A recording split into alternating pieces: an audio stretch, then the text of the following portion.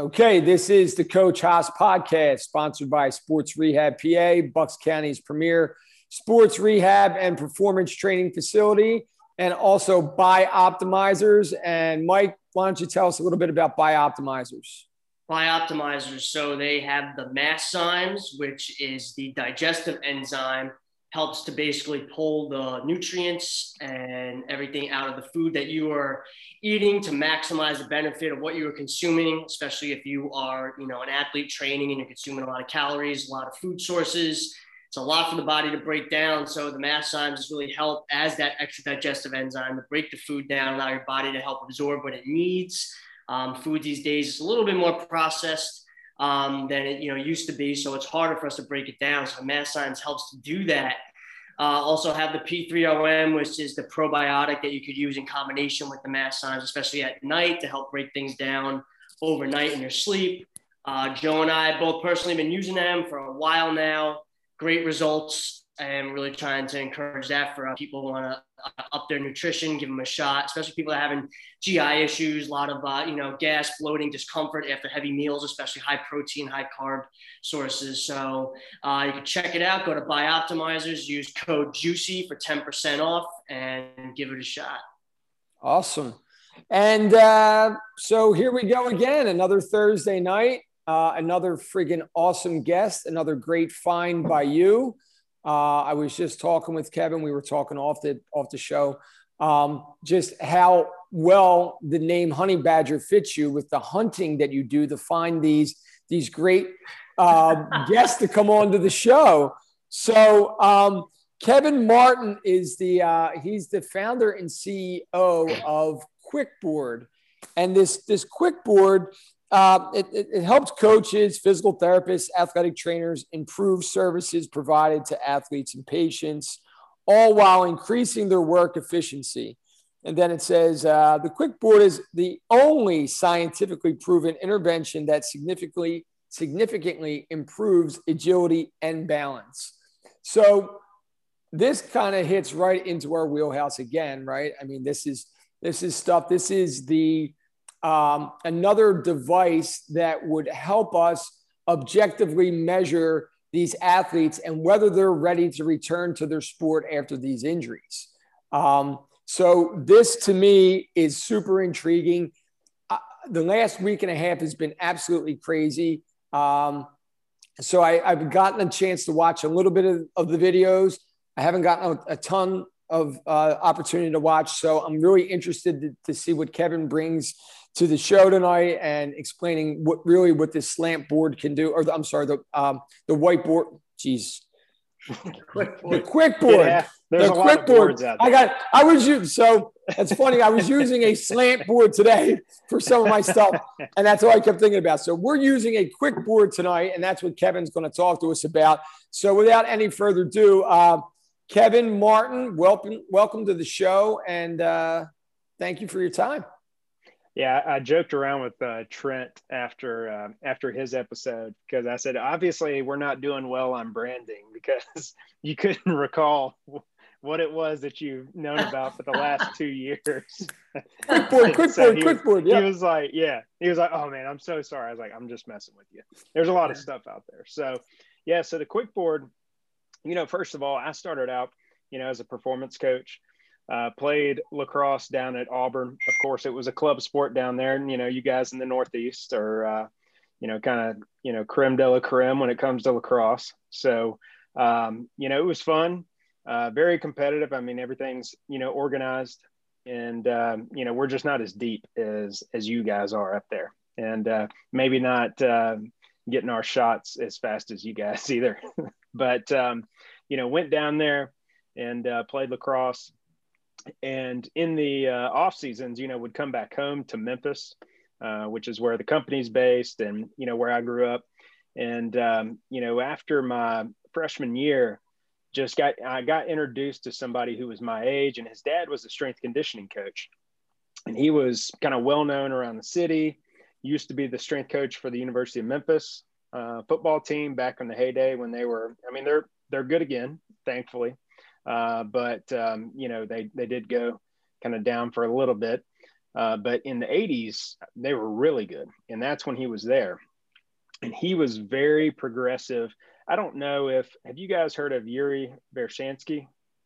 He was an old Soviet. I was he was just an old Soviet guy. Yeah, just back in the 60s, 70s. Was just an elite scientist over there, and actually they call him the father of plyometrics. I would say, wow, see, you know what? I think my studying does work. I was just going to say, I believe he had something to do with the plyometrics, right? Okay. Yeah, published a plyometrics study back in the 60s. Wow. So he was, very, very progressive. And he also, I believe he's credited with coming up with block periodization as well. And so Dean, who was at University of Memphis, he actually became pretty close with him. He would travel to the Soviet Union and would study under him, learn from him. And then same thing, he would come over here.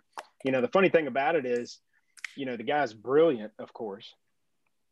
And, here in Memphis, Tennessee, we have, pretty good sized yards. So we have riding lawnmowers.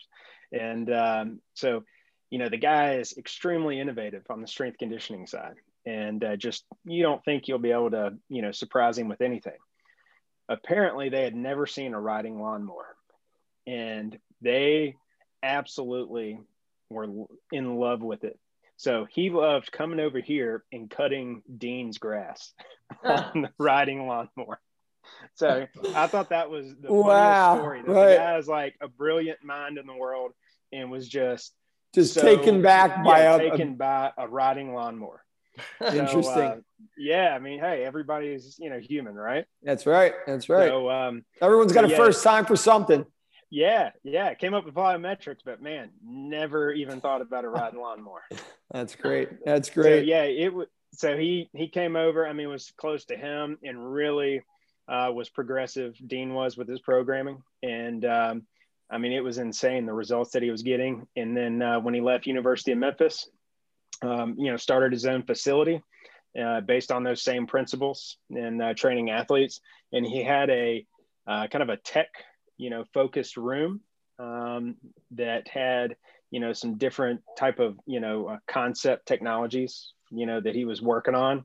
One of them was, that, wasn't marketed. He had at his facility was, what is now the QuickBoard. I mean, wasn't even close to what it is now, but, same concept. Yep. You had an old control panel with LED lights and, very small, LCD screen, and didn't give you too much, feedback, or it was really hard to see it because it was a real small LCD screen.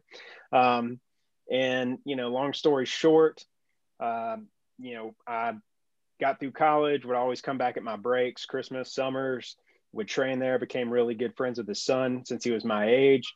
And when I graduated from Auburn, I gave him a call and said, hey, look, not sure exactly what I want to do, or where I want to go. But while I think about it, would love to come back and help train some athletes.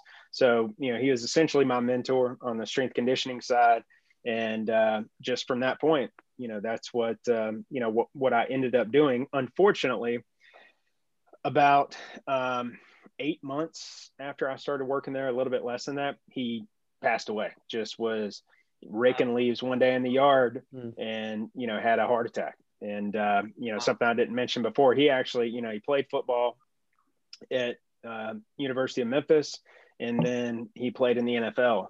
And so he was an offensive lineman. So of course, he was just naturally a big guy. Yep. And, didn't necessarily take care of himself, as well as he could have, but he took care of everybody else. So, was selfless in that regard.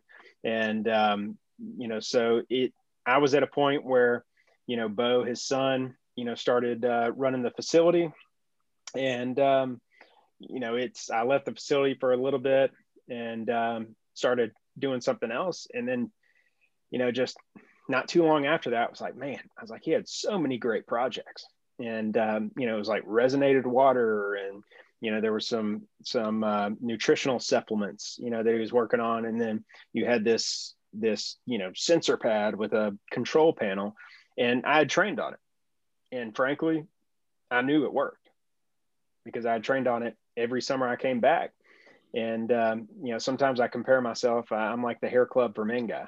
I was a client before I'm the president. That's right. So, I knew it worked. I was like, man, there's something here. And so I told Bo, I was like, look, let's do something with this. And, long story short, he was like, man, I just love training athletes. I'll train the athletes. You do what you got to do to try to get this thing to where it's ready for the market. And, I'll help however I can. So he's actually, a performance coach down in Atlanta in his gym's in Buckhead, and it's Buckhead Elite. And so, he helps with programming and, getting it, exposed to pro athletes and, on social media. So, it's been a great relationship, still good friends with him to this day. And, of course, now the QuickBoard has gone through so many different, progressions.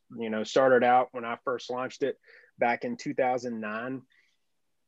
It was, an old, like a control panel, with some little buttons on there with the small LED screen, because the iPhone, was just coming out as I launched it.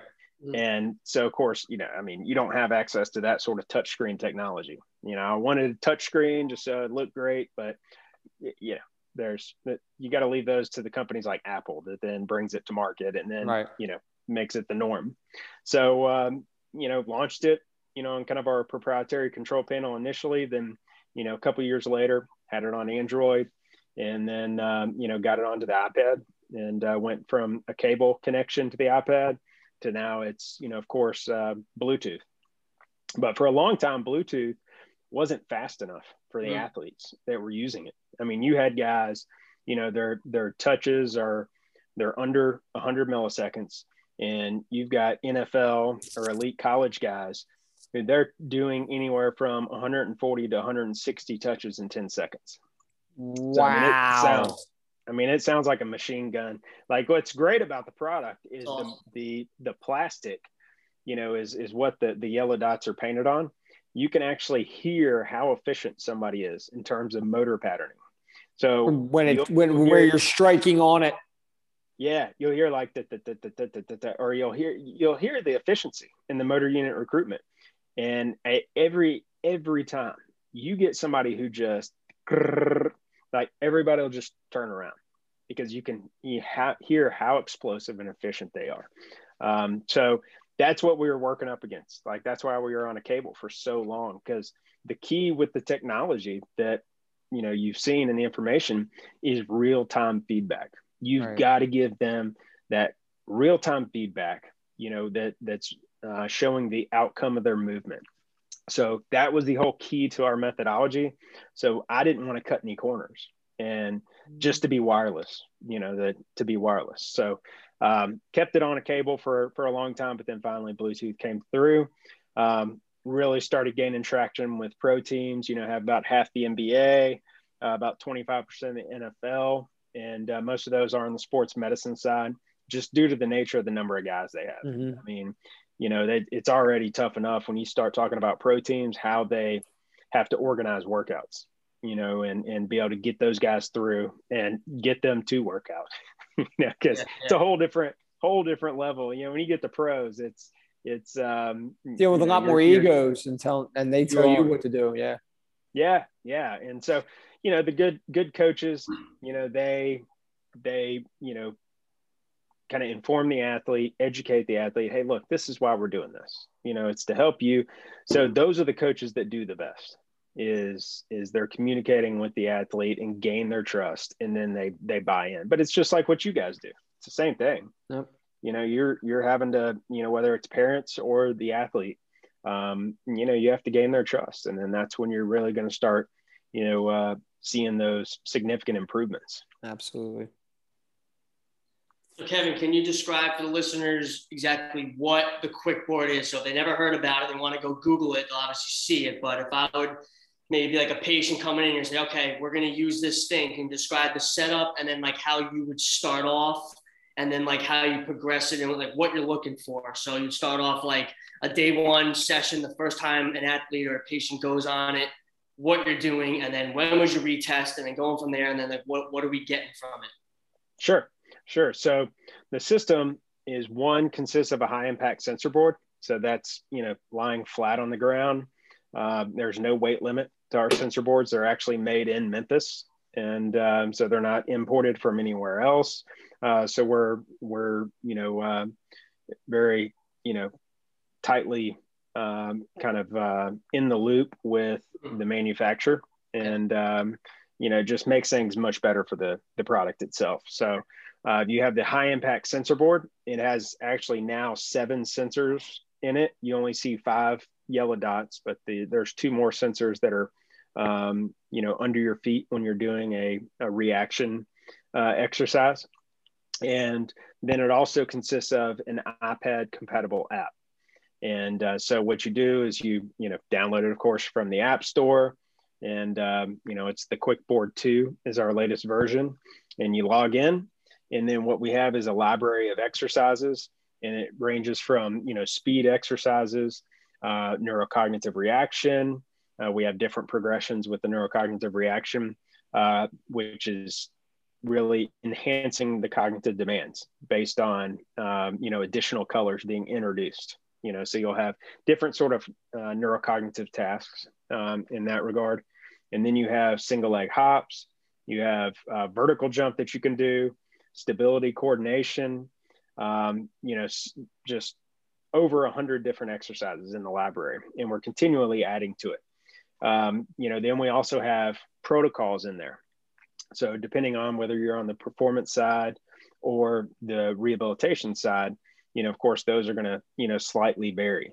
In terms of assessment, we have an agility symmetry rating in there, and that consists of 4 exercises that we have over the years from all the data we've compiled and actually knowing how the athletes move on the field and perform in change of direction tests that we've correlated to agility. So I'm sure you saw the foot fire, which is a quickness test, which is you're just standing on 2 of the sensors and moving your feet as fast as you can. Right. Yeah, just low and quick. You're not trying to lift your legs high. It's low and quick, training that motor unit recruitment.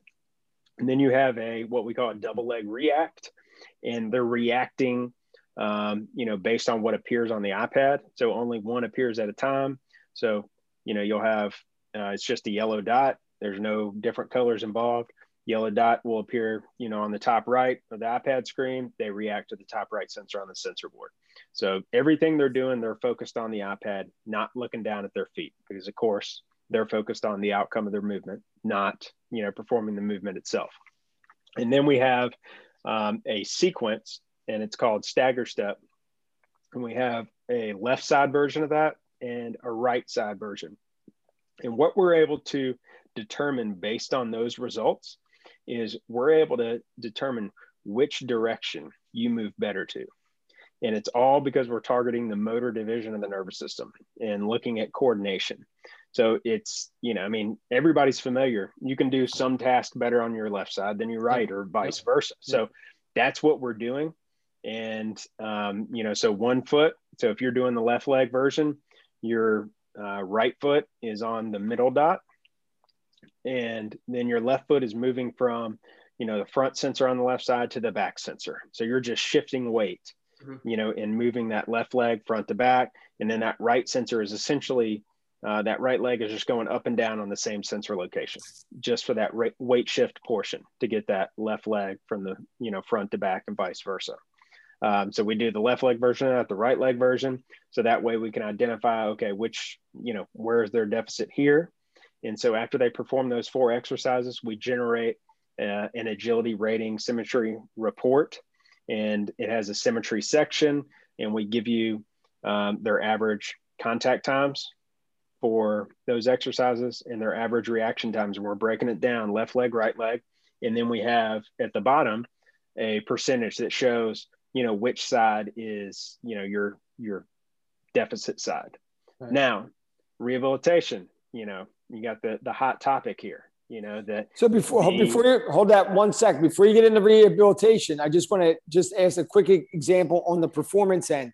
So if you do both sides of that and say your left side was more efficient than your right, if I was to take that now athlete onto the turf and have them do a 5-10-5 agility, it would show up that they're more efficient on their left side than their right? Yes, because they're going to move. They're not going to be as efficient moving, initiating to, the deficit side. And I'm sure you see that with athletes. It's like they can go one way just fine, but then the other way, it's like, it's just kind of, just doesn't look natural necessarily. Interesting. And so this quick board will be able to determine that without even having to do that test. That would be the assessment. Exactly. So it's keeping it time efficient for you, because I'm sure, you got turf out there, but you don't always have the 5-10-5 set up. Correct. And you don't have your timing system always set up. So you're able to, every exercise in the agility rating is 10 seconds long. It's not long at all, because, part of it is explosiveness. Mm-hmm. You got to move. And so you're looking at within 20 seconds, with some rest time in between, you're able to say, okay, you're moving better this side than you do that side. So that way it prevents you from having to, set up everything and run those tests. And because that's one thing that I tell individuals is it's all about not only more effective, training and rehab, but at the same time, we want to make your job easier. That's what technology is supposed to do, right? Yep. It should make your job easier, not, make you invest not more complicate time. things. Right. Yeah, exactly. So, in that sense, it's saving you time, and you're able to, within a few minutes, show the athlete, look, here's your breakdown. Here's what we're going to do to help. You're going to be doing the quick board, but, these are some other things that we're going to do as well. And so it helps you not only track the individual, but it provides the individual, a report, so they understand where they stand. And at the same time, if it's high school athlete, then, middle school athlete, in some cases, the parents have that as well. And they're able to see that. So once you conclude the agility rating assessment, then of course you have that report, mm-hmm. and you can export that out of the software. But then once you get back to the individual's profile, we actually recommend what protocol they need to do. Gotcha. Based off of that assessment. Yes. Yeah. So we have reaction focused workouts. We have speed focused workouts. We have stability workouts. It's just all based on where they need to improve. And so again, trying to save you guys time. You run through an assessment, and then it's like, okay, yeah, I see, we got some issues here, but hey, what should I do now? What am I supposed to do with them on this? So, we're trying to, kind of leave you those breadcrumbs, as best possible. And, at the same time, I always encourage, whether it's a performance coach or a physical therapist, once you get a good grasp on the quick board, use your discretion. Right. You can compile your own protocols. Yep. And so I don't deter that. I don't say, no, stick to what we recommend. Mm-hmm. I encourage, once somebody, starts understanding, the methodology with the quick board is, use your knowledge, because every athlete's going to be different. You might see something that we don't necessarily see because we're not standing there. Right. And again, on the performance end, what are the numbers saying as far as prehabilitation, and how effective is it on the performance end of things? So in terms of assessing somebody, like if they're coming in, they just want to improve their performance. Correct. There, when you look at the assessment, you're gonna see potentially, I'd say most of the time, you're gonna see a deficit, and that can be attributed to two things. It could be injuries that somebody's had. Maybe they're a chronic ankle sprain person. So you might see that they're putting more weight on, their, non, ankle sprain side. So if they're constantly spraining their left, then they may be heavy on that right side. And, you look at that report and you say, hey, look, if you keep going this way, right. you're something's going to happen. Right. So, it's your left ankle, but, you know, it could be your right ACL. So exactly. And you know, oh my God, that was perfect. We're gonna have to highlight that sentence right there, because that is the biggest thing that I go through with parents all the time. I'm like, just because they tore the right AC, there could have been something going wrong in the left foot all along. Yeah. And that's, you know, and now we're in physical therapy and they're treating the right knee, but they're not ever truly assessing the whole body to see, well, maybe it came from the left side, unless you're with, you know, Dr. Mike over here. Yeah. I mean, hey, that's what Trent highlighted. And that's what all the research that he's doing is explaining. You know, these therapists are still stuck with comparing these strength measurements, and they're stuck on these Biodex readings. And he says it was still in the 90s. Like, if we not progressed past this, we are assuming that the good side is good. And without any Biodex or any of that stuff, I could tell you that 90% of the patients that Joe has sent to me, because he can't get anywhere with them, or, you know, has referred them because they're coming in after an ACL, it is the non-involved side that is actually worse in certain movement patterns. And they're like, mind is blown when I highlight it. And, you know, sometimes the parents are involved and they're there and they're listening, and sometimes they're nowhere to be found. You know, they're in the car, they drop them off. And it's amazing how the amount of money and the amount of time that these surgeries cost, that as a parent, you wouldn't be involved in this on every day. Like, it doesn't make me nervous that a parent watches me. I need you to see what I'm doing, and I need you to learn, because the education is so lacking and so minimal. And the parents are clueless. And all I keep saying now, like, if that was my daughter, I'd be pissed at some of the stuff that I'm seeing that is going on in some of these facilities, you know? And Trent really highlighted that. He's like, what are we doing as a profession? What are we doing collectively as, you know, healthcare professionals to combat this epidemic that's going on? Yeah. No, and it's I mean, sometimes you just take a step back and I mean, it's such a monster, you know, to change an industry. And, you know, like I even said, and it's like, I mean, I throw it out there before somebody can even question it, is, you know, in the agility rating, yes, we have one side that's reflected as the quote 100%, but what is, you know, the key to our methodology is we have, I don't remember if you guys saw it, but we have something called paired exercises, where you have a left side version and you have a right side version. And so we encourage, do both, because guess what? Yeah, your deficit may be starting out at 25%, but, you know, that quote, you know, healthy side, it's going to improve some too. So maybe that deficit increases at first, because that side, of course, is going to be able to perform the exercises better. But what's important is that it will then start going down and getting closer. So the paired exercises allow you to track the deficit for every single type of exercise you do. We have paired exercises for single leg hops, for stability coordination. So one side, it's focusing on dynamic stability. The other side is a pre-programmed sequence or a reactive sequence. So they're either going as fast as they can and we're tracking their accuracy if it's a predetermined sequence, or they're reacting with the other side. So, it's essentially a dual task, dynamic stability and something else. So, again, I throw that out there before anybody can object to say, look, this is, I have about 3 or 4 therapists that I'm battling with now about that. And that is my point. You just, again, another highlighted sentence is that when they see this deficit and they say, well, we can't keep working on the good leg because it's going to keep getting stronger. Well, no, that's not going to happen, because eventually that's going to top out and the other side will catch up.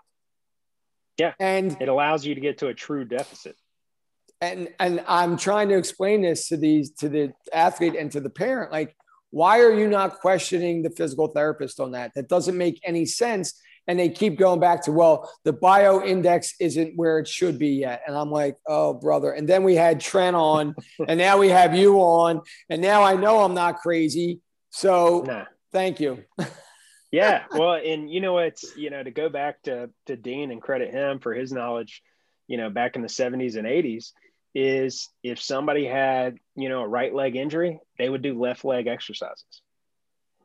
I mean, they would do leg extension, they would do basic exercise. They would do what they could, because I believe you guys covered it in the podcast with him, that, even though you're only performing the exercises on one side, that the affected side, the injured side, is actually will see, results from doing those exercises. Exactly. Yeah.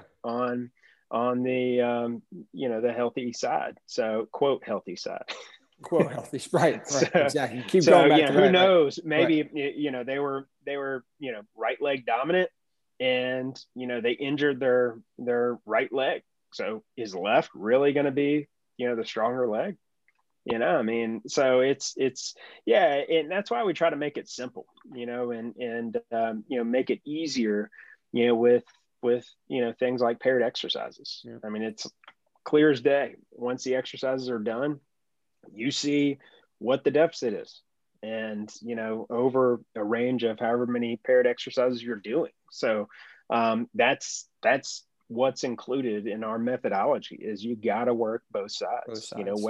Whether they're your performance, of course, but then on the rehabilitation side, and frankly, we have an ACL clinical study going on with ACL reconstruction, with athlete population from, I believe the youngest age is 15, up to pro athletes of like 28. Okay. And the first starting at week 6 to week 12, it just consists of 3 paired exercises.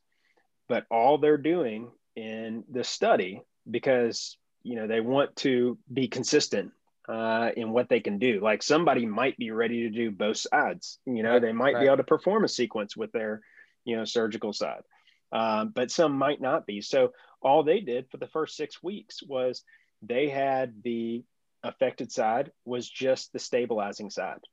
That's it. And the healthy side was performing the sequences. And it was a 6 to 12 week, 12 to 18, and then an 18 plus.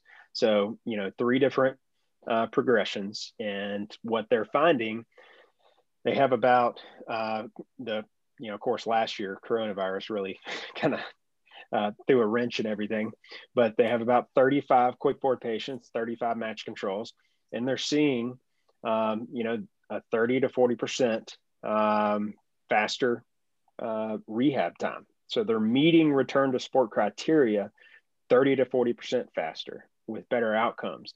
But that doesn't necessarily mean that they're returning them that fast. Right. So just throwing that out there, that gives the therapist or professionals like yourself more time to get them ready for training, more time to get them ready to return. So throwing that out there, we're not saying, it's going to be get back to the field 40% faster. No, that's not the case. You're just shrinking that gap in the beginning a little bit more there.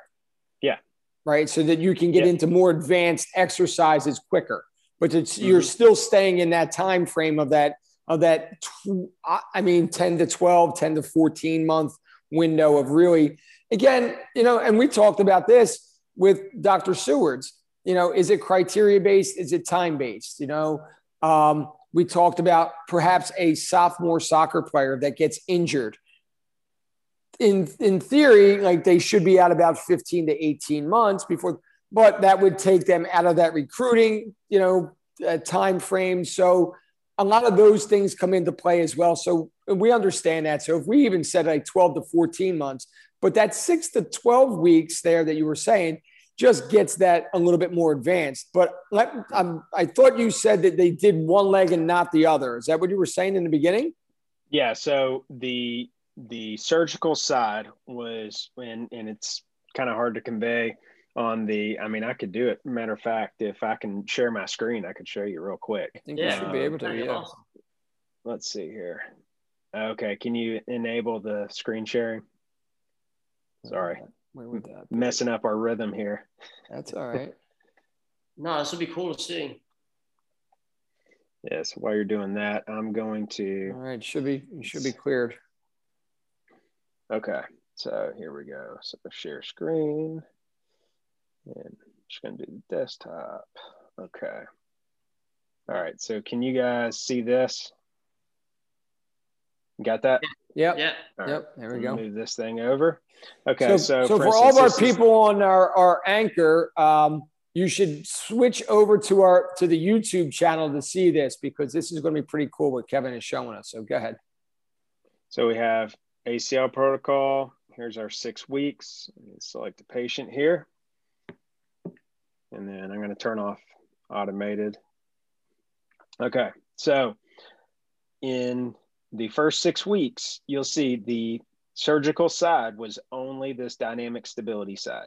They didn't want, that surgical side, whoops, like turn it off. Being stable in that stable position. Yeah, they just wanted to work that dynamic stability, because the uncertainty here is that some individuals weren't going to be ready for this. They could catch their toe, it could kind of tweak that foot that then of course works up to the knee.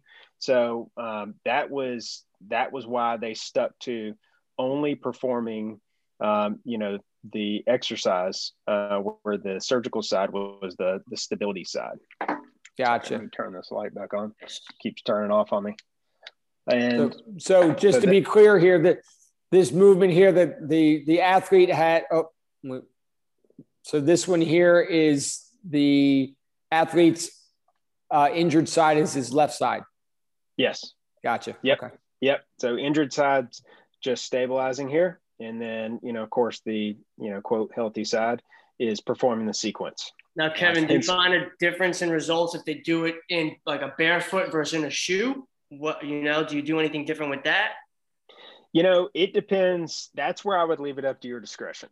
You got somebody with, some of these shoes they have out nowadays, it's like walking on Bosu balls, Yeah. So if anything, you're kind of enhancing, the proprioceptive benefit, because they're, going to have to really be, trying to stabilize on that Bosu shoe that they're wearing. So yeah, I mean, I think, of course, any sort of, cross training, more of a flat, soled shoe, is going to be, the best route to go. But, that's up to you. But yes, I mean, that can definitely affect the outcomes. Just like if you're doing, change of direction drills with them. I mean, they got some sort of, big, I don't want to use, brand names, but some of these shoes with bulky soles. I mean, it's going to affect, their deceleration and hopefully not, bust an ankle, changing direction. You guys do any like specific type training with maybe some of the field sport athletes in their cleats and see if there's any difference in that because of the, awareness or just how they manipulate their foot in the cleat? Right. We haven't done anything specifically with, in terms of, using cleats on there. And it's frankly just due to the surface. I mean, right. This is, I don't think y'all have seen it in person, but think of this as like a basketball court type surface. Okay. So, you're not going to get as good a traction. How well does it stay still when you're doing these movements? Is it have a weighted like base to it that it doesn't slide around, or does it have to be on a specific surface? So what we have now is a rubberized, it's like a sprayed on rubberized surface. And one thing that I reinforce is just make sure that, it can be on turf, it can be on carpet, it can be on rubber flooring, but, make sure that, the flooring isn't dusty. It's like anything else. I mean, yep. You could have, something with great grip, but I mean, if there's dust between, the shoe and the floor, I mean, you're going to start sliding. So, if there's any concern on that end, it would be, you can, Velcro it to the floor. But I mean, these sensor boards, so this is the bigger sensor board. I mean, it weighs, about 45 pounds. Okay. So it's, it's got some weight to it. It's not, yep. yeah, anything that's too light. So I'll tell you what, that's going to look really nice in the sports rehab lab. It even has the black and yellow in it already. So I was going to say, man, it's got your colors. Yeah. Hey, I had a feeling that it was going to be a hit. This is good stuff. Look at this. So now this is another pattern here. And it really doesn't take up that much space. I mean, you could put this as a nice little station to do. Yeah, no, and it's self-sufficient as well. Once the athlete has an understanding of how to use it, and once, of course, the practitioner does, it works well with the athlete comes in, and maybe you're using it at the beginning of a rehab or a warm-up. Hey, go do the protocol that's in your profile in the QuickBoard app, and it'll take them through an automated protocol. And, this one specifically, so this is the lateral trot speed. So it's a 3 sensor sequence. When you jump from a 2 sensor sequence to a 3, now you're really talking about targeting coordination. And that's one thing, as, even, back when I was a performance coach, that was the toughest thing is, okay, how do we train, coordination? Yep. And so that's one thing that's easier because, as you see in the video, his eyes are up, they're looking at the iPad, they're not looking down, at what he's doing. Now, initially, for the predetermined sequences, there's an acclimation phase, getting an understanding of where you are in space, and that spatial awareness, have them kind of touch it out and look down before the exercise starts. Even maybe the first couple times they do it, let them look down. That's fine. Yep. But we want their eyes to get to here. One progression that I tell therapists and coaches, lower the tripod, get it down here, closer to the floor, so that they can kind of see the sensor board in their peripheral vision, but then work them up here. And people are like, well, how do I know where to step? It's, I can't look down. I mean, do you realize what your legs do when you're playing a sport, or when you're walking around every day? Yeah. Like, I have a patient from Joe right now that falls into this example of was going to another facility. And she's almost close to a year post-op. Flora, Joe? She's only 5.5 months. Okay. I'm sorry. Yeah. So a little bit. So anyway, was spending a lot of time in doing rehab, and still by the time she got to Joe, still couldn't stand on one leg for 10 seconds without internal rotation, loss of balance, increased foot strategy. Point being, this therapist was very stuck on the biodex and these strength measurements and all this stuff. And without looking at motor control, was having her jumping and running. Wow. And it's bad. So this poor girl was spending a lot of time doing that. And so now I had to clean up. In pain, by the way, the entire time. Yes. Which is probably a significant part of the problem. Yeah. So when I was doing some drills, and what I did was I was very inspired by this after we talked, Kevin, that I actually put 4 circles on the wall, and I will put little things on the floor, and I'll actually call out the numbers and have them do different sequences to see how well they can react to it, just to kind of get a taste of like this type of philosophy. And, it's really hard for them to look and do that. And this particular athlete told me that she always looks down at her feet when she plays, that she could see the net in her peripheral. But I'm like, look, if you want to go and play at the college level, you're going to be playing against some really good competition. And these girls, so a lot of them are coming from all across the country, depending where you're going. And, if you're going to be competing for a spot or you want to play competitively at this level, they're going to be bigger, stronger, faster, and they're going to have better field awareness. If you watch the Euro Cup and you watch pro soccer, it's all field awareness. And you can't do that when you're looking down at your feet. Yep. So I said, if you could have an idea where the net is and where you're going playing like this, imagine where you're going to be when you're done doing these type of training systems, and you increase your field awareness with your proprioception, that you can look around the field and understand where your ball is and understand where your feet are. You're going to be that much better of a player. And that is going to stand out to the coaches. It's going to stand out to, everyone else is looking at what you're doing. So, and just seeing this drill here, this is what it, signifies. Like you said, like a lot of people, like I look at my feet and like, it doesn't make sense. You're playing a sport where you need to look at what's going on around you. Yeah. Yeah. Glance down, that's fine. Glance down, but then, your eyes have got to be up, and then you're working off of your peripheral to know where the ball is in terms of where your feet need to be.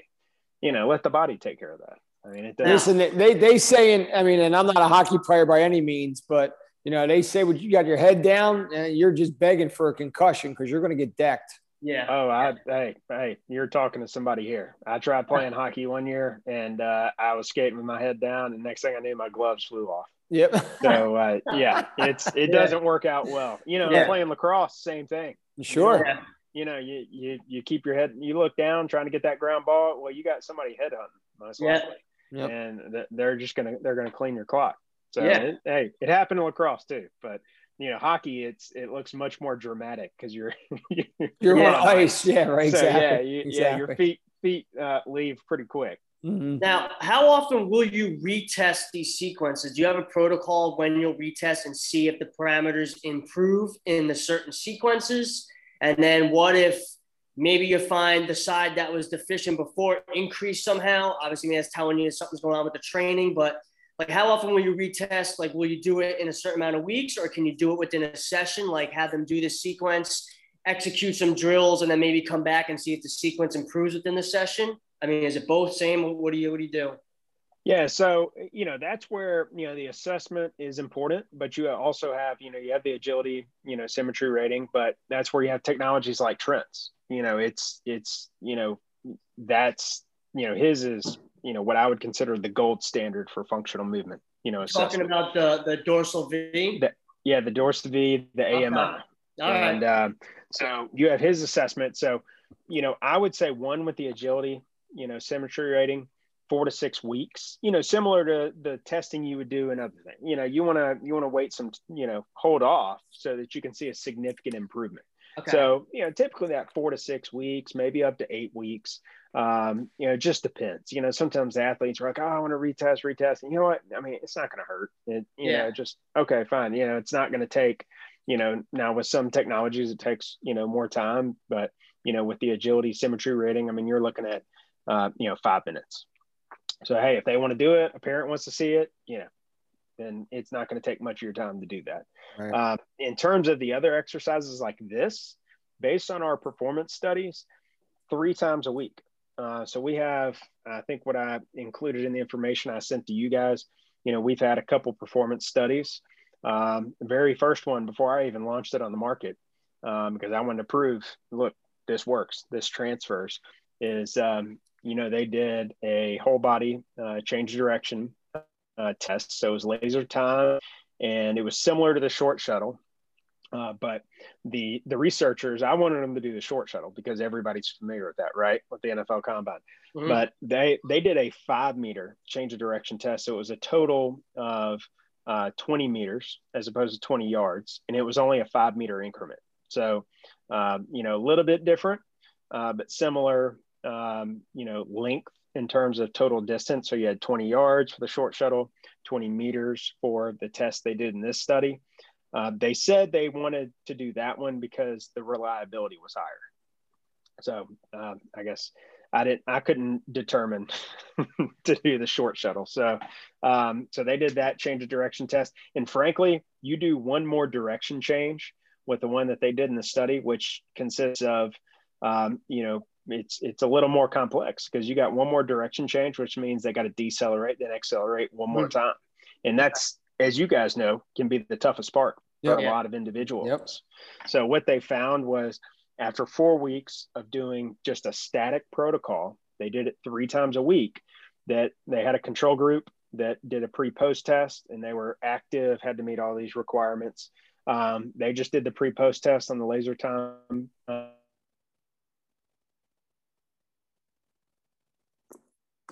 Times a week over 4 weeks. And hold on, Kevin, do me a favor. Yeah. That you broke up right there. Just kind of repeat that a little bit.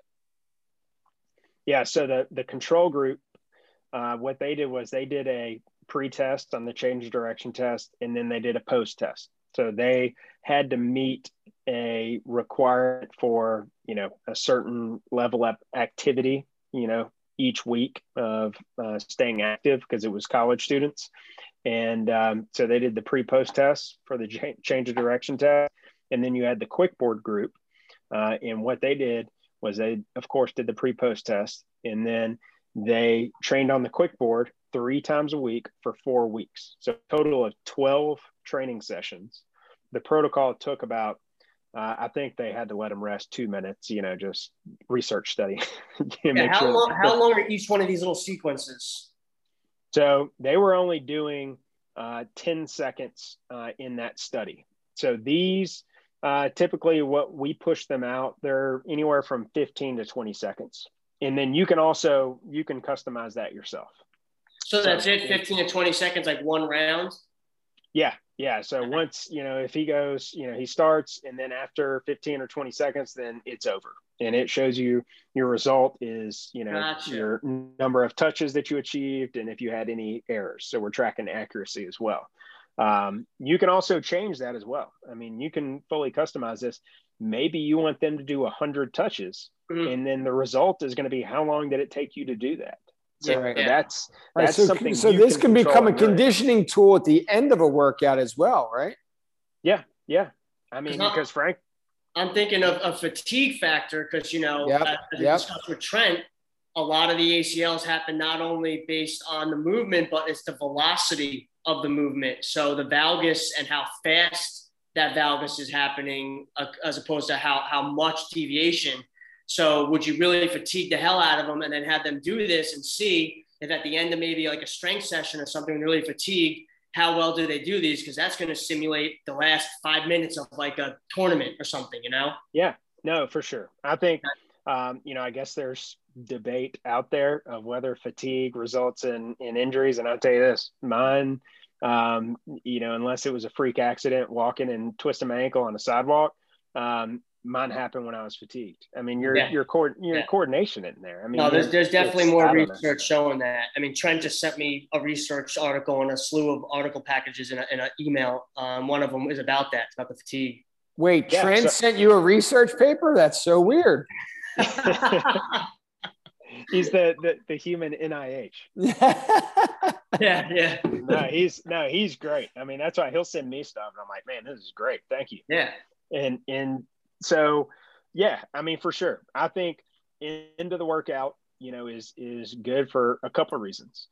Believe it or not, but some of your highest results are going to be on leg days. And the reason is you wouldn't think so, right? Because of fatigue. Fatigue, right. But at the same time, if you've been doing legs, your motor unit recruitment is extremely efficient. Yeah. Okay. But there is a fall off there, right? Yeah. If you do it too long, now all of a sudden, your scores are going to start falling off. Yeah. So I think, yes, for some athletes who are going to be affected by fatigue, maybe it's somebody who hadn't worked out in a while, or they're just not trained and just started getting into, legitimate training program, that it's especially going to be valuable for them because, again, you're going to see what do they look like from a bilateral standpoint? Do they have, a significant deficit? So you can play around with that. Hey, we're going to do it at the beginning today. We're going to do it, at the end of another day. So that's what I would encourage. It's like, find what works best for you, but you will see that, some of the best results are going to be on the leg days. However, they do fatigue, faster on those days, in terms of, if you're doing some serious volume with exercises. So here's what I really like about this is you're looking at a lot of what's going on with this, rehab for these athletes. And with this epidemic of these ACL injuries, I had this conversation with a lot of the parents and the kids that come in. I went to high school in Central Jersey, and now that I'm like outside of that box, removed for, when I graduated high school, 2004. So, we're going on almost, it's like 2 decades here. So, there weren't, soccer still, when you're in the box there, you don't realize it until like you're out. Like now living here in PA and hearing all these parents say, well, Central Jersey is like top premier, Jersey overall for soccer. But when you're living there, you don't really realize that. You just know, soccer's popular, whatever. So now I'm outside the box and you see that, you kind of see, okay, well, as high end as soccer was and as how aggressive it was when I was in high school, None of my friends had ACLs. You never heard about this. And, they played and they did that. And now there's this huge change in, like we talked about, this monster of epidemic we have to go against of soccer all year long. So I don't think that the parents and the athletes are really understanding like what these injuries entail and why the rehab is so long. So, you go into these facilities and you see these PTs in these places and they have all this fancy equipment and all this cool end shit, but it's like 98% of the patients that go in there can't even utilize this stuff. I mean, we're not even talking about putting them on a squat rack or in these fancy, crazy, like even on a BOSU, they can't even stand on a stable surface, So yeah. When I'm looking at like the things that we want to implement into a clinic, I think about something like this QuickBoard because this is going to give us some data and it's going to explain not only to insurance companies, but also to the parent and the athlete, look, you can't do these movements. And here's the deficit gap. And look at how hard it was for you to do it, but here's the numbers. And when they come in for an initial evaluation, you really want to, impose on them, why am I telling you that you need to not do this winter club soccer and you need to focus on these things if you really want to go Division I and you want to get recruited? That middle club is not important. Honestly, tell the coach to go pound sand. It's your life. It's your future. And you have to advocate for yourself. The parents have to advocate for their kids. And look, what is important to you? And when we have these things here to really show the parents, like, this is important. This is why you can't run, you can't jump, you can't cut yet. And every time you do it, you get pain. This is really great because you have the technology objective data. And that's what Trent was trying to explain, that we have more progressive ways today of showing these reasons, as to why, the athlete needs to do this and what we need to do in the rehab. And it gives good direction to what we're doing instead of just having them in there.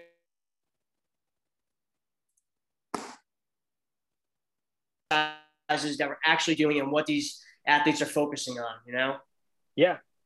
No, without a doubt. It's giving you guys more information. And, as you were watching in that paired exercise video, it's extremely simple. I mean, you perform an exercise on the left side and the right side, and you're going to see differences. So this is single leg hopping back and forth on the left, and he's also doing it on the right. And he looks like he's doing like an RDL, going down and touching down on the left and the right. Okay. Yeah, I mean, you even see this guy's healthy. He almost loses his, his balance, on the right side. So this hip rotation, you're talking about, you're going to be able to see, which direction, they're moving, better to just from that, because how efficiently are they able to open their hips?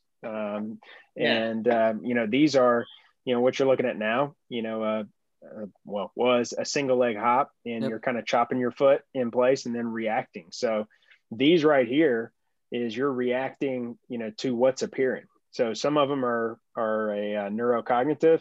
So you're not always reacting, to every color. And so you're introducing fatigue because they're having to, move their feet quickly. And then you're adding the neurocognitive component on top of that. So, all right, you're in a fatigue state, you're moving your feet similar to what you're going to be doing on the field. How do you react now? You're not just standing there and waiting for something to appear. So, many different ways to skin the cat, with the QuickBoard. And, it just, allows you guys, you have a solution that once you get acclimated to it, you may say, hey, look, I want to do this assessment. And, as opposed to the agility rating, as often. So that's one thing I encourage and that we work with you on is, okay, what exercise do you want to see? Maybe there's some things that you're doing that aren't, in the software, and we can plug that in for you. And then here's some of the neurocognitive, just to give you an example of these, to integrate, what you're currently doing. And then you're adding that objective component to it. Now, with that research study that I was talking about before, just after 12 training sessions, they saw, compared to the control group, that the QuickBoard group had a mean decrease of half a second in that change of direction task. It was 0.45, so a little under, but just about a half a second improvement. And, if you look at that in the 2020 NFL Combine compared to the short shuttle, results, that was the difference between first and 83rd. So wow. these, I mean, you guys, I know y'all are familiar with change of direction tests. Like time just doesn't fall off. Like you're going to have a little bit of a, of kind of that phase where it's becoming acclimated, to the task.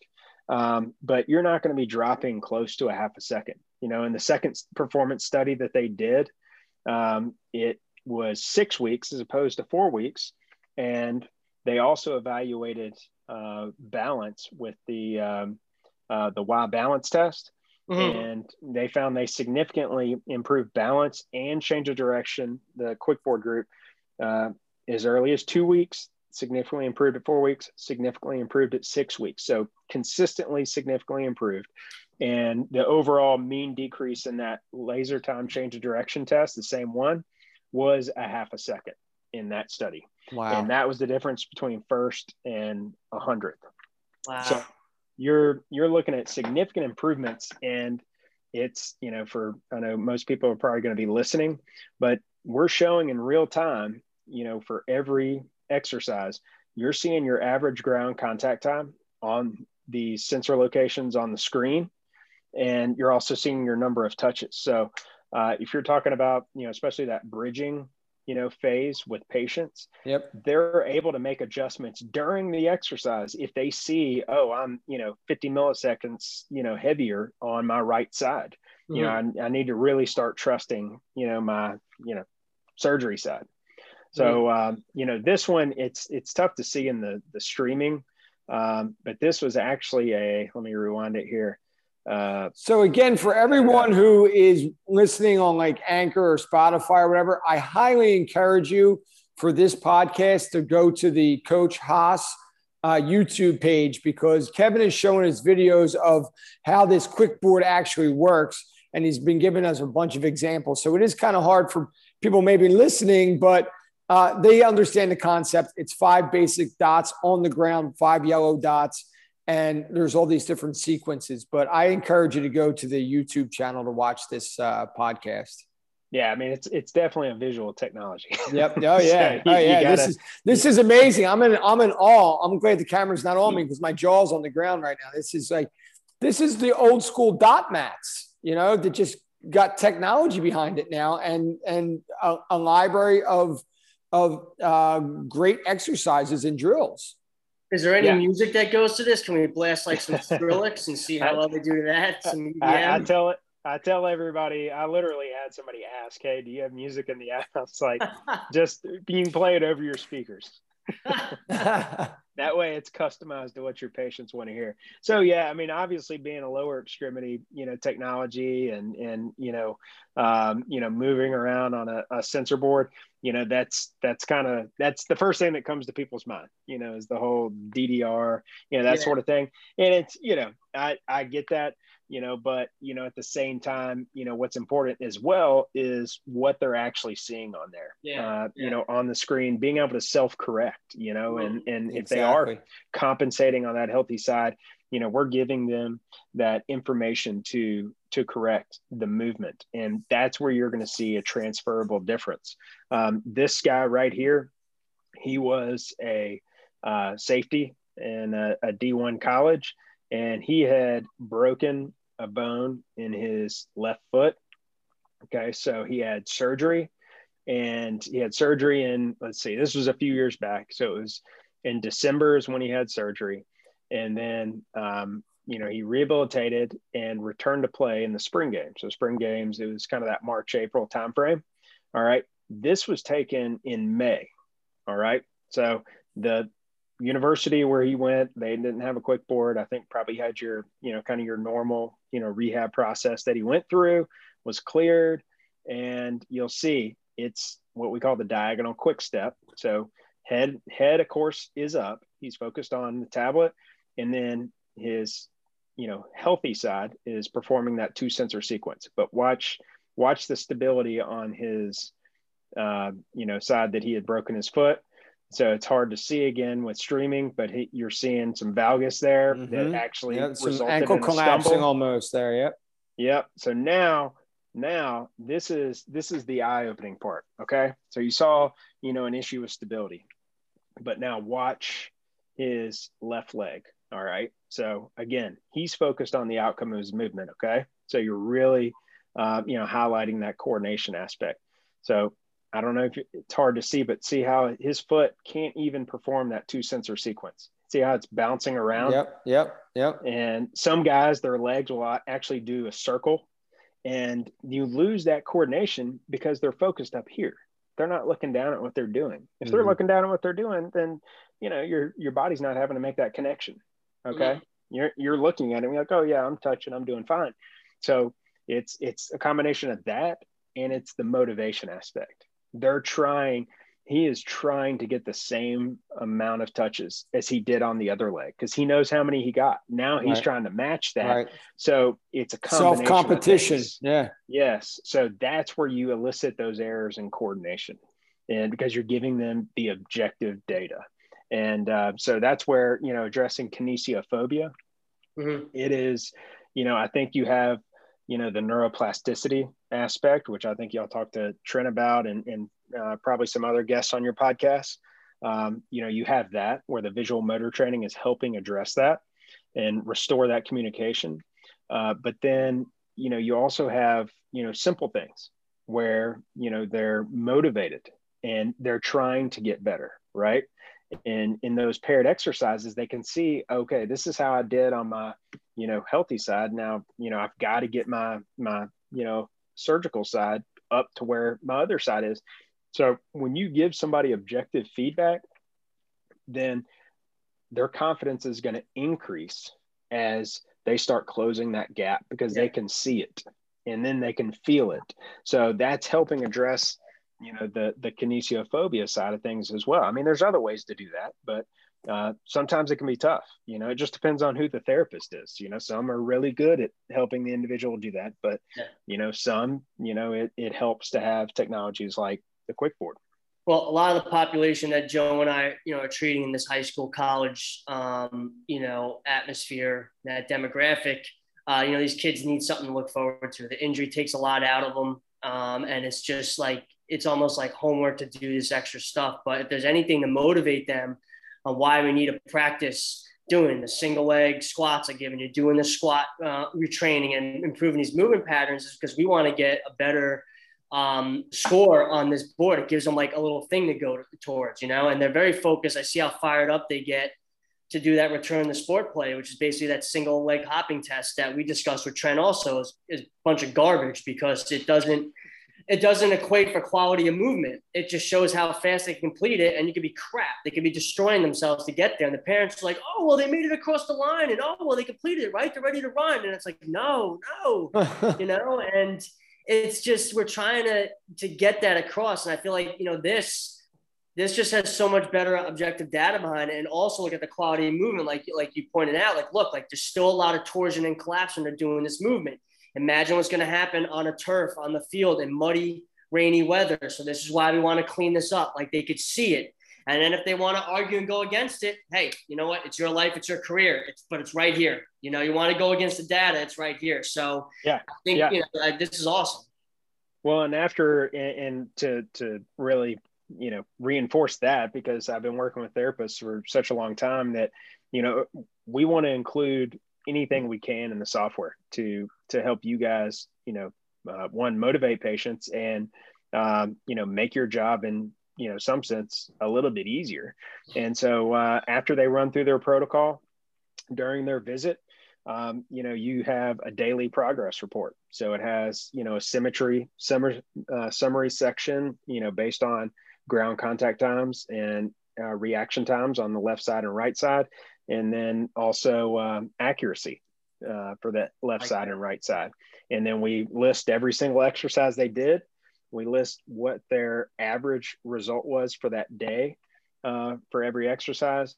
And then we show how it compares to their previous rolling average. So percentage wise, like, did they improve? Did they go down?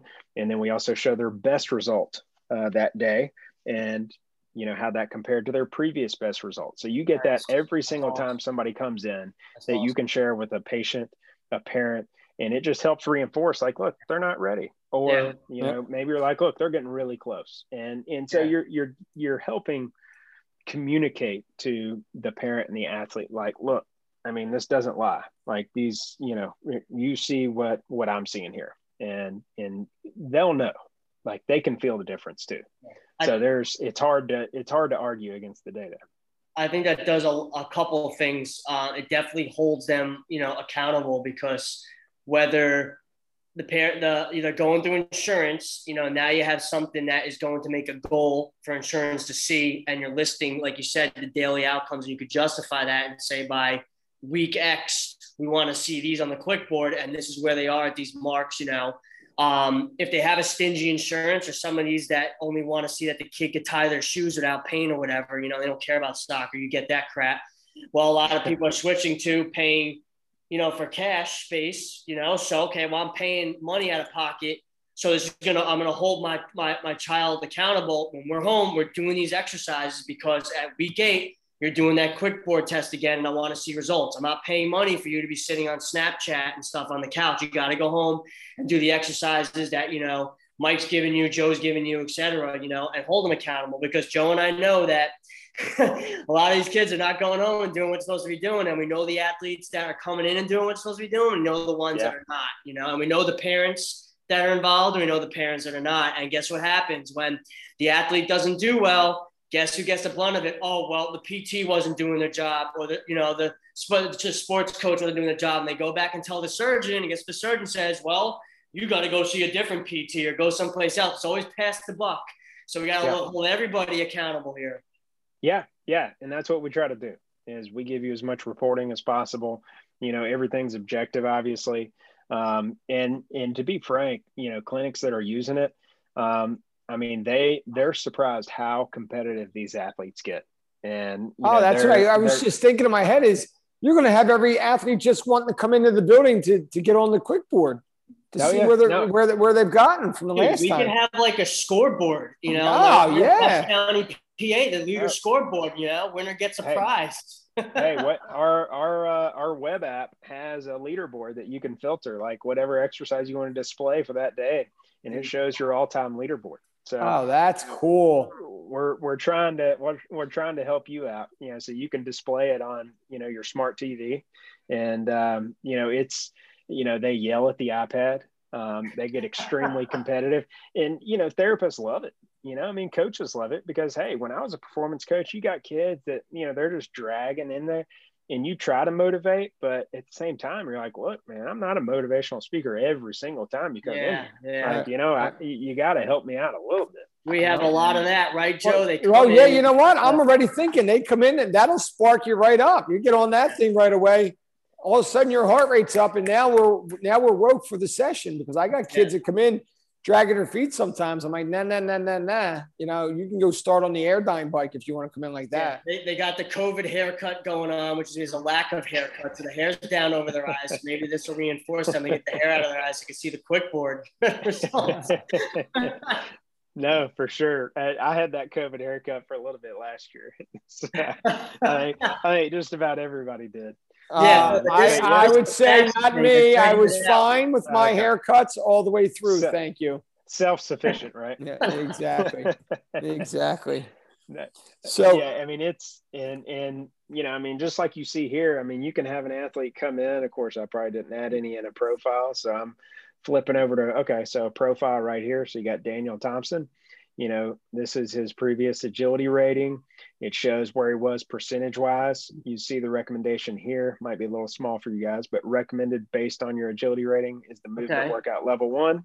So that's your recommended workout, but you can also customize this. So therapists, coaches, they can drop their exercises in here that they want the individual to do, and they can have these things set up ahead of time. So, you've got your exercises. It's selected to automated. It's going to circuit through. You've got your program set, so you can change the sets. I mean, you can go up to, had one NFL team that wanted to do up to 25 sets. So we got it in there. And wow. So you got, 5 sets, change your rest time to whatever you want. Most of the time you're going to be probably, depending on where they are in rehab, 15, 30 seconds. And you see this estimated time right here. It tells you, okay, then they're going to be on here about 16 or 17 minutes. And so it helps you say, okay, if they're going to be on that 17 minutes, here's what we're going to do with the rest of the time. So once you program that, the individual can come back in, select their profile, and then it saves what you've programmed for that individual. They press start. So this is what we show you. Like, it's counting down. So initially you get 10 seconds because you haven't done anything yet, but then thereafter it's the programmed rest time. And then it shows you what your best result is. Again, keeping the individual goal oriented, shows what their best result is, what their last result was, and then tells them how many exercises they have left. And of course, they see a demo video of what they're supposed to be doing. So this will take them through an entire protocol, and you can be, finishing up with another athlete or a group of athletes. And, this will take somebody through. It'll take through multiple athletes as well. So you could have, a pre-workout. So if you're talking about, the bridging phase, kind of general workout phase, you could have where if you have group of 3 or 5, you're like, okay, somebody's on the quick board, somebody's, doing, some sort of core exercise, and you have a circuit, and then you let the quick board rest time determines the interval, that they're going through the protocol. Mm-hmm. Mm-hmm. And so that's how some facilities are using it. And again, trying to make this as automated as possible and as helpful as possible. In something that we haven't even got into, I guess we're running a little bit long here, so I don't want to take too much time. But Kevin, I have an iPad. Does it come with an iPad, or you just? No, it's just compatible with the iPads that you have. Gotcha. So it doesn't come with the iPad. That's something that we can bundle. But some people don't have one, and we just, can bundle it and bill for that. But, again, the sensor boards, they're made in Memphis. So, you're looking at $1,900 for the small one and about $2,100 for the big one. No weight limit. The software license that comes with it, it has a sensor board, basically service contract in there. So, it's essentially like your, quick board care. Mm-hmm. Hey, something's up. Somebody kicked it when it was charging, that busted out. We ship you a replacement part for it. No questions asked. So that's where, nice. Everybody's got their software license, right? So yeah. I get it. I'm a person, I pay for software licenses, but with ours, we do have that service contract in there to, really, allow that goes, in perpetuity. So what's the difference between the big one, the big board, and the small board? Strictly size. Okay. And frankly, even physical therapy clinics, everybody's going, with the bigger one now. Cause you have Parkinson's patients using this, you have older adults. We had a stroke pilot study going on with a hospital here in Memphis. And, the bigger boards, it makes them move more. So mm-hmm. you're just, increasing that demand and, mm-hmm. seeing, more improvement based on that. So, if you're working with grade school, to middle school, maybe the small board's going to be better for you. But, I think if you're primarily high school, college, pro, yep. The big board is what most have gone to. And that includes physical therapy clinics. Yeah. I think that's important for the elderly, because especially Parkinson's, because of the big program and trying to get them to open up their steps and improve their gait mechanics. So the big would improve those motor patterns. Yeah. And, again, I don't want to take too much more time. But, essentially what we're working on in our methodology and targeting is the constrained action hypothesis. So, essentially that is internal focus versus external focus. Hey, so Kevin Wilk. I was just going to say that. There it is, Kevin. He's everywhere, right? He is everywhere. I was just at one of his seminars last week in Nashville. So, oh, nice. You were there? Awesome. Yeah. So, he uses the quick board, and he, like he said, they put every patient on it. And, that's awesome. So it was funny because he was doing, did y'all see that one that he did with his online webinar with Dustin Grooms out of Ohio University? He does a lot of neuroplasticity research. Was that the one that was on the one of the PDFs that you sent or one of the attachments? Well, that was one of his studies. This one, Okay. Dustin Grooms. Yeah, so he integrates MRI into his study. So you actually see, brain mapping and what's actually activated. What I'm excited about is this fall, I'm going to be meeting with him and, to integrate QuickBoard and what he's doing. So, I'm all for it because I know it works. Therapists know that it works who use it. And, we've shown it in terms of like change of direction test, balance, but now we'll really get some insights into, the areas of the brain that are, activated, pre and post. So, he actually, something was interesting that he said was he does mostly ACL, but in some concussion, I guess, studies that he's seen, he was talking to Kevin about is they were talking, hey, what do secondary injuries look like post concussion, when athletes return to play. And he really spoke to this is just going off of, me listening to that webinar. I'm not an expert in it, but he said that the corpus callosum, I guess, connects the right and left hemispheres of the brain. And apparently that is not restored, with what, kind of common concussion rehabilitation. And so he said, lower extremity bimanual coordination exercises, are really important. So for instance, that stagger step, some of that stagger step that we do in the agility rating, he said, he saw the video because Kevin was just playing some of the technologies that he uses. And I mean, he said that stagger step should be, like a standard in return to play, for concussion or a standard in concussion rehabilitation. So like anything else, whether it's ACL, whether it's concussion, there's no silver bullet. There's a lot of different things that you got to address. Yeah. But, the unique aspect of the QuickBoard is that we target lower extremity in that eye-foot communication with the visual motor training. And, what kind of to wrap up on my end, back to the Kevin Welch picture is, you have internal focus, which is what's pretty common in training and rehab. Like now that I know all this, it's like, wow, this has been really helpful if in my early days, I would have known all this.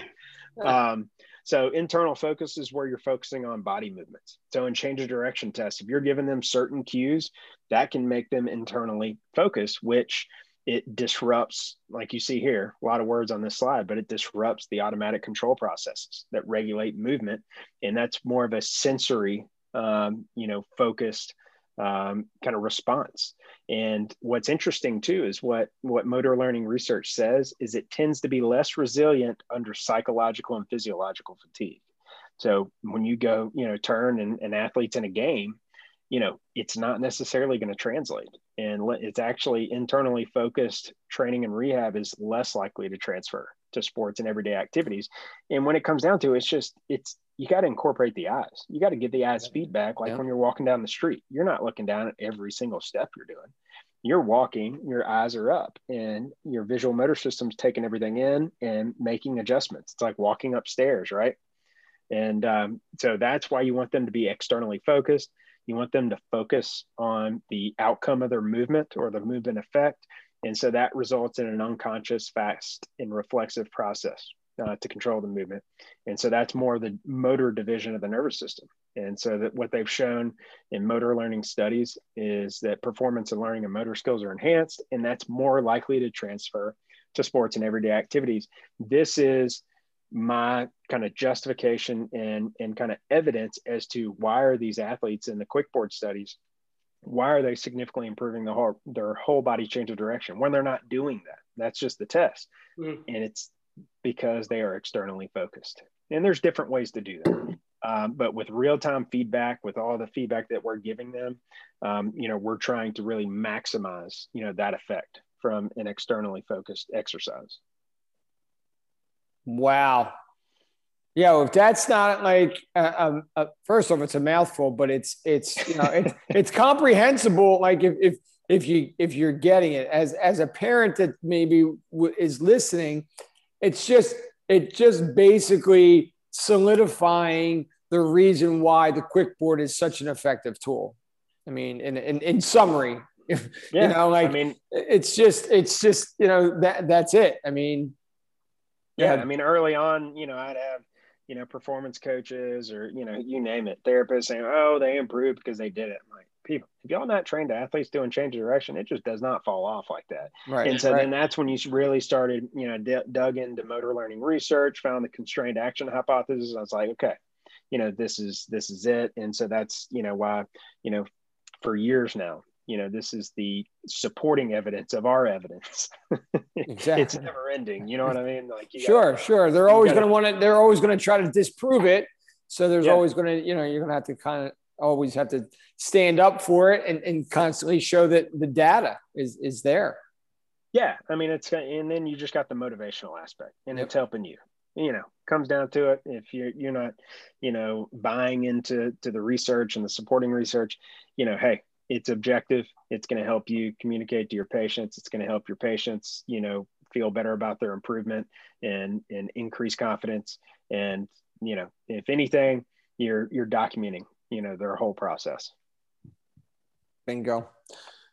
So we get to this point in the show here, and I like to always ask 3 questions. First one coming at you is, what right now currently is keeping you awake at night?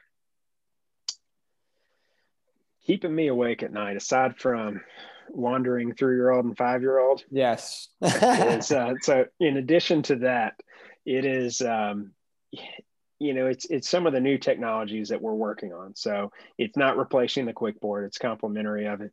But it is how can we, you know, take this to the next step? So obviously the technology is solid, you know, it's gained a significant traction in physical therapy and of course performance, but you know, it's trying to get those new technologies that we're going to be launching to market. And so that's, you know, something, you know, exciting, you know, that's on the horizon. You know, and we're gonna have something, you know, soon. I don't know if it'll be this year, you know, but it will be, you know, on the wearable side of things. And so again, it's to help you guys, you know, do your job better and save you time and get the patient athlete buy-in. Gotcha. So it's making sure that we can get that to market and, you know, that it doesn't take 2 more years. Gotcha. So you're listening, folks. There's going to be some advancements to the QuickBoard. So there's going to stay on the lookout. All right. Second. It's not replacing it, just to be, he said, you know, don't hold out for the next, you know, the next QuickBoard version. It's complementary of it. Complementary. Gotcha. All right. Second question. What's your biggest obsession right now? Biggest obsession, you know, frankly, you know, I mean, I'll be honest, is, you know, something that I'm reading is, one, it's kind of the whole biohacking thing and you know, trying to improve, you know, myself in terms of health. I mean, naturally try to eat healthy and work out, you know, 5 days a week. You know, but it's really digging into the details. Like I'm reading a book right now called Sleep and the importance of nose breathing. So I don't know if have y'all heard of it's James Nestor. And so it's trying to, you know, I mean, given I'm, you know, 40 now, as much as I try to deny it, but it's really trying to, you know, increase longevity and at the same time, you know, be on top of everything, you know, and have that you know, better cognitive performance than I've ever had. So of course it's active, you know, doing, you know, the QuickBoard and then at the same time sleep and really focuses on how much more effective, you know, breathing in and out your nose is. So I don't know if you guys have looked into any of that, but you know, that's you know, kind of my focus because I need to make sure that every day, you know, I can, you know, be the best version of myself for as long as I can be. Are you familiar with the Whoop strap? You know, I saw you were wearing one. You know, I have the Apple Watch, but I know it doesn't it's not doing really any sleep monitoring. I mean, what's your take on it? I'm going to give Whoop a plug right now because they are going to be something that even Joe and I want to, because I reached out to them because I'd like to be able to do something where we could get either a local club or a team to use it so we could get some information on some of these athletes, because we know that high school athletes especially are very sleep deprived. And Whoop is pretty cool because they have a podcast. I could send you the link to the one that just came out today where they're actually looking at the research that looks at if you are deprived, I think, by 45 minutes of sleep, I think for every 45 minutes of sleep deprivation, 5 to 10, I think it's you lose 5 to 10% of your mental control the next day. So actually right here. So research showed for every 45 minutes of sleep that a person accrued, 5 to 10% decreases in mental control the following day. And for every 30 minutes of slow wave sleep gained, you saw a 5 to 10% increase in mental control the next day. And they were looking at studies where if you are in a very cognitively aggressive field, maybe, you're someone that has to go and do depositions or you're a lawyer or something, and you have to be very focused or whatever, you're going to be more effective in your speech, your reaction time, things like that. They're really studying a lot of that. They brought on Patrick Mahomes a couple episodes ago where he was talking about, because he's one of their sponsored members,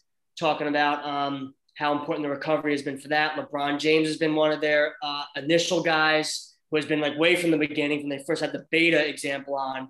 And, they're using it a lot more. A lot of the Olympic athletes are wearing it. It's very big in Spartan race. I've been using it for a year, and it really does show you your trends. And it's, you take a little bit with a grain of salt, because sometimes it'll show that your recovery is a little bit lower, but you're still primed to go. But it's showing what your trends are. You could always get away with a little bit, but it's generally showing that if you're really red and you're low, I'd probably be careful at what you're doing and how hard you want to push. Can you get away with it? Yeah, but I want to make it a habit. But it'll show you what you're doing. And as long as you're interactive with the journal and everything, it'll show you like what your habits are, what's going on with your training. And it's pretty cool because it gives us more insight into what we're doing. And the very cool thing is, during COVID, it started tracking data with people that were waking up with a higher resting respiratory rate at night and a low recovery were positive for COVID. And they were finding that out because, if you have a respiratory rate that's elevated when you're sleeping, you'll see it spikes right up. That's indicative of a low respiratory rate. Your body's trying to get more oxygen. So we're taking temperatures and doing all this stuff. But honestly, we should have been testing the respiratory rate, which is a little bit harder to do. But this thing was picking it up because it'll pick up your respiratory rate through your heart rate. And I noticed that immediately after I got the vaccination, that my respiratory rate spiked up. My recovery was 1%. It was insane. I sent it over to the guy, Will Ahmed, the creator. And he's like, that's crazy. He's like, and you could see it had never been that. All of a sudden spiked and then went down. So you saw the big jump in it. And then even sometimes if the humidity is high, or you're really stressed, or even after drinking, you'll see that the respiratory rate elevates in your sleep because your body's trying to get more oxygen. So really cool stuff. Interesting. I think you'd probably like it, Kevin. I could send you the link to the podcast and you could check them out. But if you're really into that, you're really into the biohacking, I think it'd be worth trying Whoop out for a little bit. Yeah, no, it's one of those things. You know how you mean to do it. Yeah. You keep meaning to do it. Yeah. So that's where please do send that. Because I'll listen to it. And of all the podcasts I listen to, I've never caught one on Whoop. And hey, that's another kind of plug here is, with the QuickBoard, you're able to evaluate the neurocognitive performance, from a lower extremity standpoint, and monitor that, because that was one thing that, especially at the pro level and college level, is those coaches can't require them to wear a sleep device.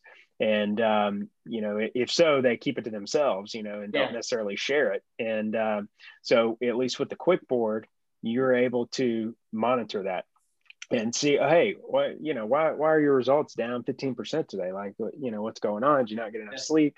And it just results in questions. Yeah. And so just, those additional insights. But no, without a doubt that, sleep is huge. That's good stuff. That was a good long second answer, but I loved every minute of it. Listen, we're learning here. This is what this is about. So last question. Give us some of your success habits. success habits is, I would say, working out 5 days a week. It's hard, with kids, especially on the weekends. You don't want to be running off to the gym in the morning or sometime during the day. So 5 days a week, it's, waking up and grabbing that cup of coffee, going to the gym. I mean, it's just night and day. Even if you don't sleep well, I mean, it gets you through the day. And, you're just not dragging as much. So, I would say, consistent, habits like that, keeping the body moving and, challenging the body, which of course is going to, help you from a cognitive standpoint and being on top of it. So that and really trying to, focus on, again, going back to sleep. I mean, if just, based on what Mike was just saying, I mean, if you're not sleeping well, you're not going to be firing on all cylinders the next day. So, that and nutrition, trying to reduce the, kind of the temptation foods, and again, with kids, sometimes you got to live a little, but, when you can. Inflammatory foods, right? Exactly. Yeah. So I'm into, started playing around with the whole intermittent fasting, and which I never thought I'd be able to do, but it helps, with the bulletproof coffees, and so in terms of like the Dave Asprey, Dr. Gundry, kind of following, both of them, to reduce that inflammation in the body, and so I've got my test, gut health test, sitting downstairs. So I need to get it in. You might be a perfect candidate for our sponsor, Bioptimizers, trying the Masszymes and see how you feel. Now, are they the ones that make the magnesium? What is it called? Magnesium. They do make the magnesium breakthrough. Breakthrough. I've taken that before. Yeah. Yeah. So magnesium is good, but actually one of my sponsors, Endurelite, is a great website where you can even get some really good nutrition advice, because Matt Mossman, we had him on the podcast last summer, is a genius scientist, and he works in creating the supplements. He's been research all that. And he actually looked at the specs on it, and he really liked what was in Masszymes. The thing with the probiotics too is there's more research coming out, but apparently with the probiotics, there's so many different strain amounts, and there's a lot of variables in each individual's gut. So there's a lot of things that have to be controlled to find out, but everything shows that there is positive results. It's just a matter of how much, how many, and you can't just grab one at like your local grocery store because you don't really know how well it is. So there's still a lot more has to come out, but everything looks positive. Right. And I think with the magnesium, I remember he said it has to be at least 500 milligrams or something for it to work.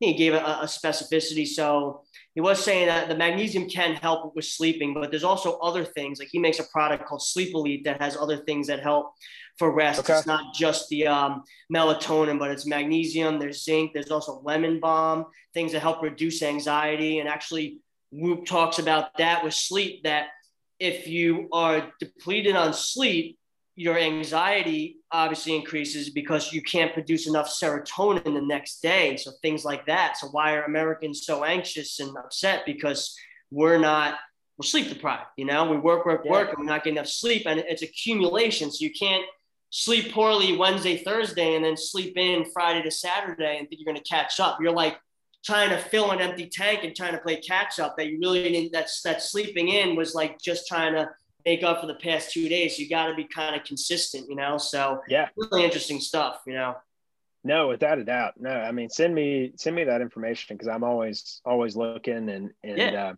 so I, my We're gonna have a lot of reading to do this weekend. I know. Another plug. We got PRX. If you have a garage, Kevin, that's the new thing, man. Home gyms. Yeah, I need to. I do live right around the corner from the gym, but okay. I'm always I'm always up for trying to be more efficient in what I do. So it helps, having a quick board around, and nice. But there's a lot of other things. It's like I said earlier, you need to focus on the kind of the circle life, and with body movement, strength, that sort of thing, flexibility. So I think I'm glad, because he's really latching onto it. But my dad is 70 now, and old school, Just eats what he wanted to. And so it's hard to get him to stay, disciplined or be disciplined, period. And so I had him reading Dr. Gundry's, longevity book and the longevity paradox. And so it's good because he's really latching onto it, and he's got a knee that's bone on bone. And, he's like, oh yeah, I read how he had a patient who, within 6 months, instead of having a knee replacement, he, kind of turned everything around with, eating better and getting his, gut health in order. And, the arthritis went away and had better cardiovascular health. So, big believer in it. And so, yeah, anything you have, please send it, because I can always do better. I'm trying to stay disciplined as best I can. Nice. Well, that was a series of plugs at the end, and that's why Mike gets paid the big bucks. He's going to have another garage filled with all kinds of new gadgets from all of his plugs. But yes, that's what the show is for. Basically, you guys going back and forth there kind of wraps up, a lot of what we brought to the table tonight. Yeah. This has been an amazing episode. Again, people, go to the YouTube Coach Haas page to watch some of the videos that Kevin showed us tonight to really get a better understanding of the QuickBoard. But also, Kevin, where can they find you? Where's the best place for people to find you? So they can go to the website. It's thequickboard.com. So there's actually TheQuisk and then BOARD.com. Quickboard.com was taken, still is taken since 2007, and with nothing parked there. So, LinkedIn, is, I'm on there, and Instagram, is, I would say, those are the two: LinkedIn, Instagram. And of course, a lot of what we're posting on Instagram, we'll post on our Facebook page. So it's just facebook.com/ the QuickBoard. Nice. And Dr. Mike, where can they find you? At honeybadger_juicy on Instagram, and Mike St. George on the LinkedIn. And you can find me on Facebook also. Gotcha. You can find me. Yeah. Oh, sorry. Go ahead. No, that's all right. They don't need to know where they can find me. I'll tell them already. No, we gotta have another episode. I gotta hear about this Spartan race training. Oh, absolutely. We'll have you on more than once more. Trust me. Yeah, we could definitely talk about that. About coordination and all the things that come in that. Yeah. All right. Well, you can find me at Coach_Haas on Instagram. You can go to Joe Haas on LinkedIn or Coach Haas on the Facebook page. And also, again, I said it 4 or 5 times tonight, but the YouTube page, Coach Haas, where this episode will be, where you can watch some of the videos that we put up, and, be on the lookout for more of our podcasts coming up. We're going to have a few more guests before the end of the summer. And then Mike and I are going to probably take off the month of August. But, again, continue to give us feedback on the things that you want to hear, and, some of the guests that you may see if we can get on. But again, Kevin, I appreciate your time so much. Thank you. Dr. Mike, it's always a pleasure. And I'll probably talk to you tomorrow anyway. Yeah, this was awesome. Yeah. Well, thank you guys so much for the opportunity. Boys, have a great night. All right. Thank you. All right. You got it. We're out.